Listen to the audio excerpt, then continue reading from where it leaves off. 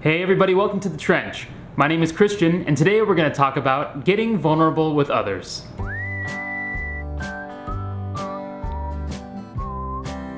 Last week, we explored how Christ on the cross shows us that vulnerability is about self-revelation.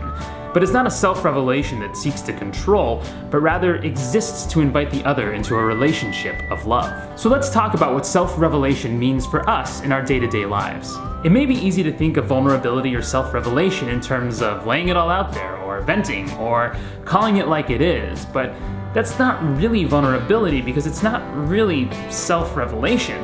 In fact, Dr. Brené Brown says that may be desperation or woundedness or even attention-seeking, but it's not vulnerability.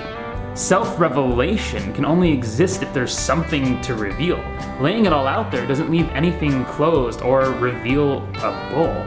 It's just self-exhibitionism. It's personal and emotional diarrhea, and it gets in the way of true relationship almost as much as actual diarrhea. Not that I know from experience. If when I first met my wife, I said to her, "Hello, my name is Christian. My dad ruined my childhood by taking me to the circus, and now I'm deathly afraid of clowns." Well, then my chances of a second date would have been pretty slim. This kind of self-exhibitionism, this laying out my anxieties right off the bat, would have been more about me than about her or even us. It wouldn't have been sharing.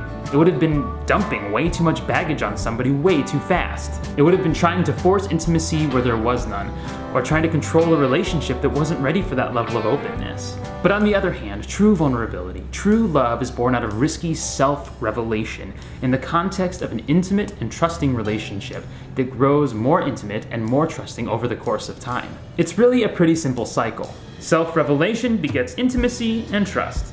Intimacy and trust beget deeper self-revelation, which begets even deeper intimacy and trust. Authentic self-revelation is both pushed along as a relationship develops and actually helps a relationship develop in deeper trust. As my wife and I continue to grow in our life together, in our marriage, and in our friendship, the love and trust that we have grows deeper as we continue to take risks of opening to one another our stories of longing, of loss, of hurt, of pain, and of shame.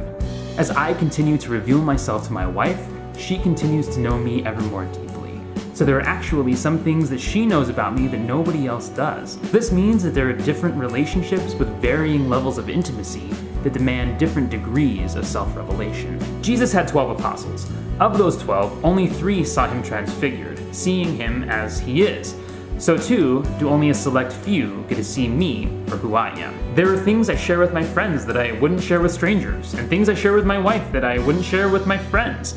But either way, opening up those things, sharing my pain and my weakness, is absolutely terrifying. It's terrifying because it involves letting somebody actually know me so they can actually love me. But simply being known doesn't necessarily mean that I'll be loved. I can still be rejected. This is why I love Brené Brown's definition of vulnerability as uncertainty, risk, and emotional exposure. It's scary.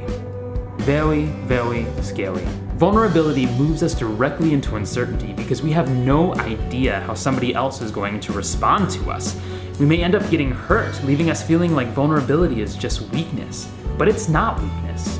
It's deeply courageous. I'm afraid of scorpions. Like, legitimately terrified of them. I mean, look at them.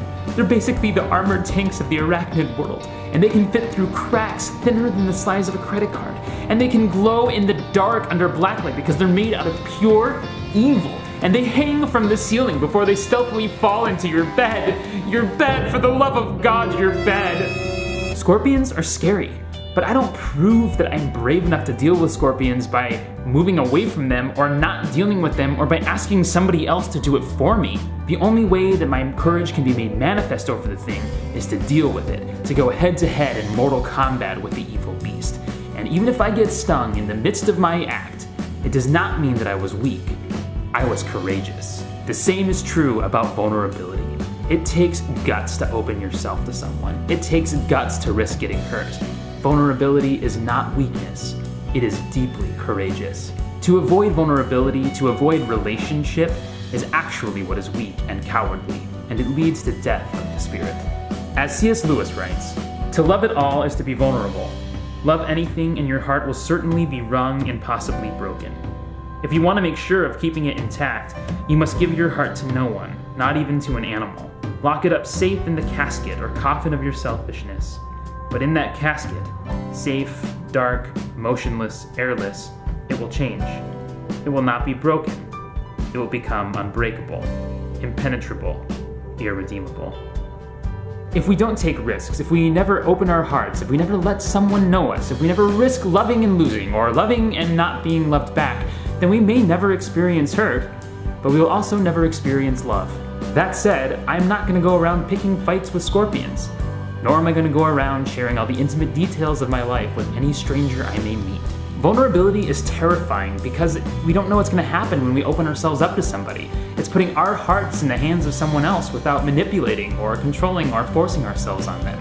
It's giving them the choice to accept or reject us. Mastering the art of vulnerability takes practice, and it's really hard to do, but it's essential for deep and intimate relationships. But the good news is that even as we stumble around in vulnerability, practicing and likely failing at letting ourselves be known by others, there is somebody who already knows and loves us fully, and he has promised that he will never reject us.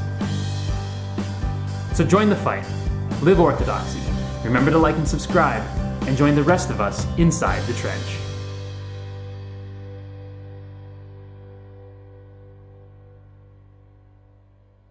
Vulnerability is terrifying because we have no idea what's going to happen.